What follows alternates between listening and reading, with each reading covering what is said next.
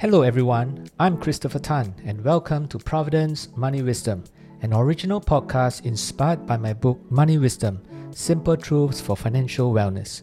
In this podcast, I'll be sharing simple financial truths to guide you in navigating through the minefields of misinformation and false promises in order to achieve financial security and peace of mind.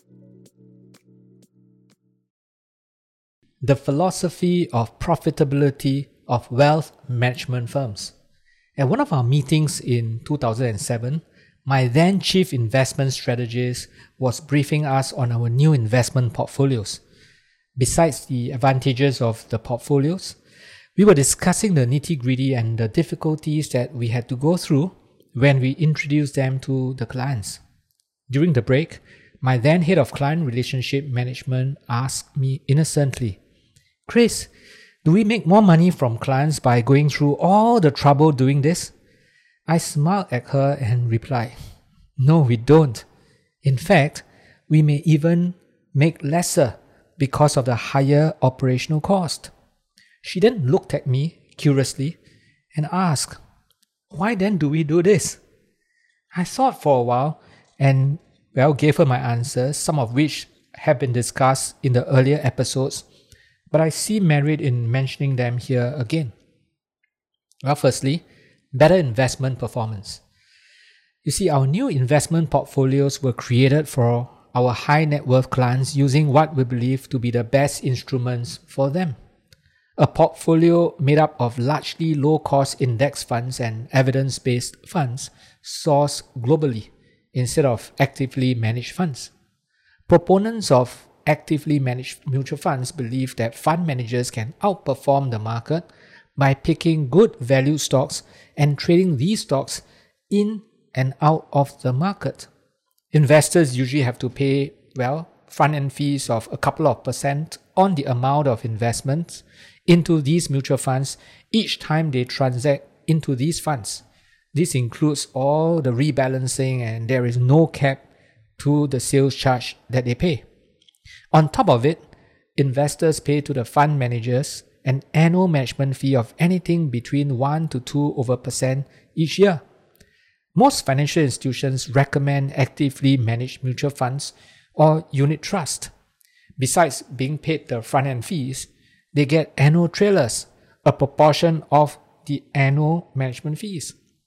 On the other hand, proponents of passive investing using index funds or ETFs believe that one cannot beat the market as markets are efficient. Even if some fund managers can, they cannot beat it consistently over a long period. Hence, putting your money into these funds is like gambling. You hope to find the correct manager that can beat the market, and hopefully they can beat it consistently during your investment period. These investors would rather invest in index funds or ETFs that consist of a diversified basket of stocks that represent the market. These funds are far less active in the buying and selling of stocks because they do not pick stocks. Hence, the annual management fees for passive investing can be as low as 20 to 30 basis points or 0.2 to 0.3% and sometimes even lower. The main difference for ETFs is that they are packaged index funds that are traded in the market like a stock. You pay normal brokerage fees of about, say maybe 10 basis points or 15 basis points or sometimes even lower. Because of the low cost of investing, it can potentially translate to higher returns for investor. But investors who are into index funds or ETFs are only looking forward to market rate of return of an index and not above market returns. They feel that mutual funds slightly better than market returns does not justify the returns taken to achieve it, or shall I say does not justify the risk taken to achieve it. Advocates of passive investing includes, Charles Schwab, Barclays Global Investors, Dimensional Fund Advisors, the Vanguard Group, Warren Buffett, Peter Lynch, and numerous academic institutions and many economic Nobel laureates. Earlier in this podcast, some episodes ago, I have discussed how most actively managed funds cannot beat the market, and for those that they do not beat it consistently. That is why, in my firm Provident, we have transited to using low-cost instruments such as ETFs, index funds, and evidence-based funds from dimensional fund advisors for all our investment portfolios. These instruments have proven to better deliver the expected returns for our clients than high-cost, actively managed funds. All said, the lower profitability of passive investments due to zero front-end commissions and lower or no trailers may discourage big financial institutions from using such an investment vehicle, even if it is good. Find it hard to believe? Well, listen on. So I'm going to talk about the different philosophy towards profitability.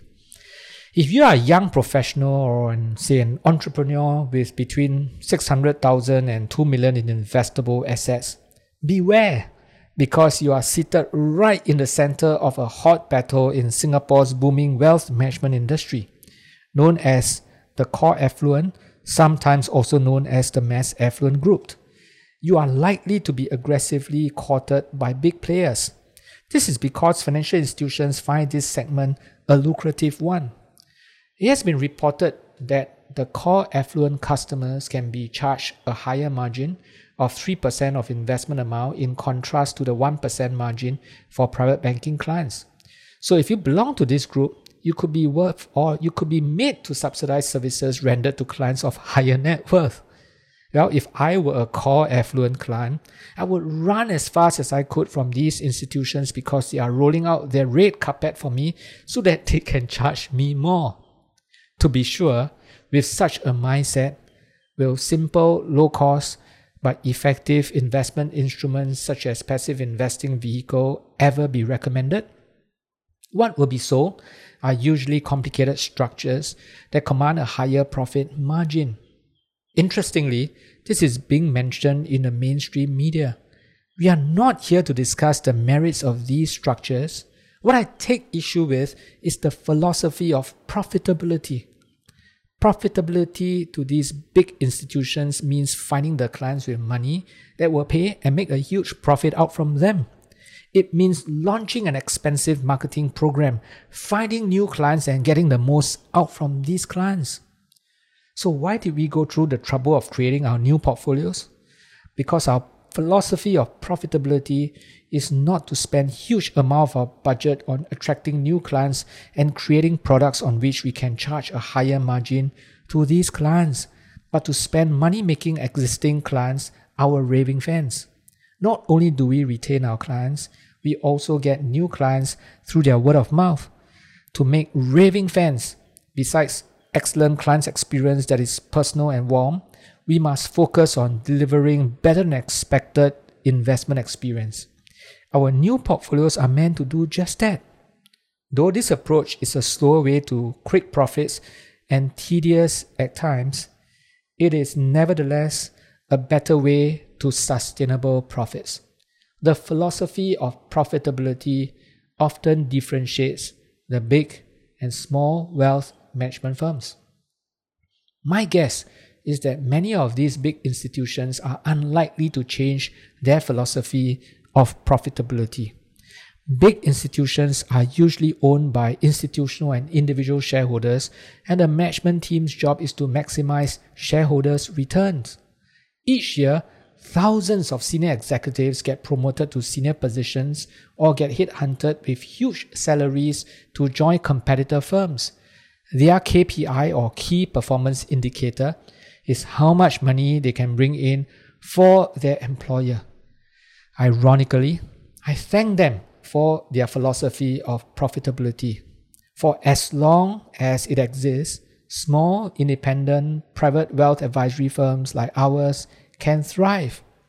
Disgruntled clients come to us when they realize that they can get good advice underpinned by a different corporate philosophy. There is great advantage being smaller in the wealth management industry. In the words of Seth Godin, a management guru, Small means that the founder is involved in a far greater percentage of customer interactions. Small means that the founder is close to the decision that matter and can make them quickly. Small means that you can tell the truth on your blog. Small means that you can answer emails from your customers. And small is the new big. But small is the new big only when the firm thinks big and delivers big for clients. Today, although Provident is no longer small, we are considered a mid-sized firm by the amount of monies that we manage for our clients.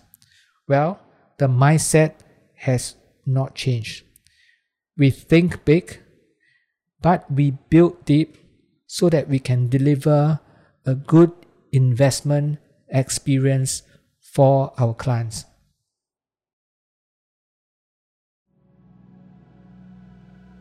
Thank you for tuning in to Provident's Money Wisdom. I will be back soon with the next episode. For more information on my book or Provident's services, kindly visit provident.com. I'll see you the next time. All analysis, views or opinions from interviews, recommendations and other information broadcasted, podcasted or published herein are provided for general information purposes only. Information expressed does not take into account any specific situation, particular needs or objectives and should not be construed as specific advice or a recommendation. Information has been obtained from sources that are deemed to be reliable, but their accuracy and completeness cannot be guaranteed. Always consult with a qualified investment, legal or tax professional before taking any action. Provident Limited does not accept any liability for any loss whatsoever arising from any use of the information broadcasted, podcasted, or published herein. All contents and information contained herein may not be copied or reproduced in whole or in part by any means without prior written consent of Provident Limited.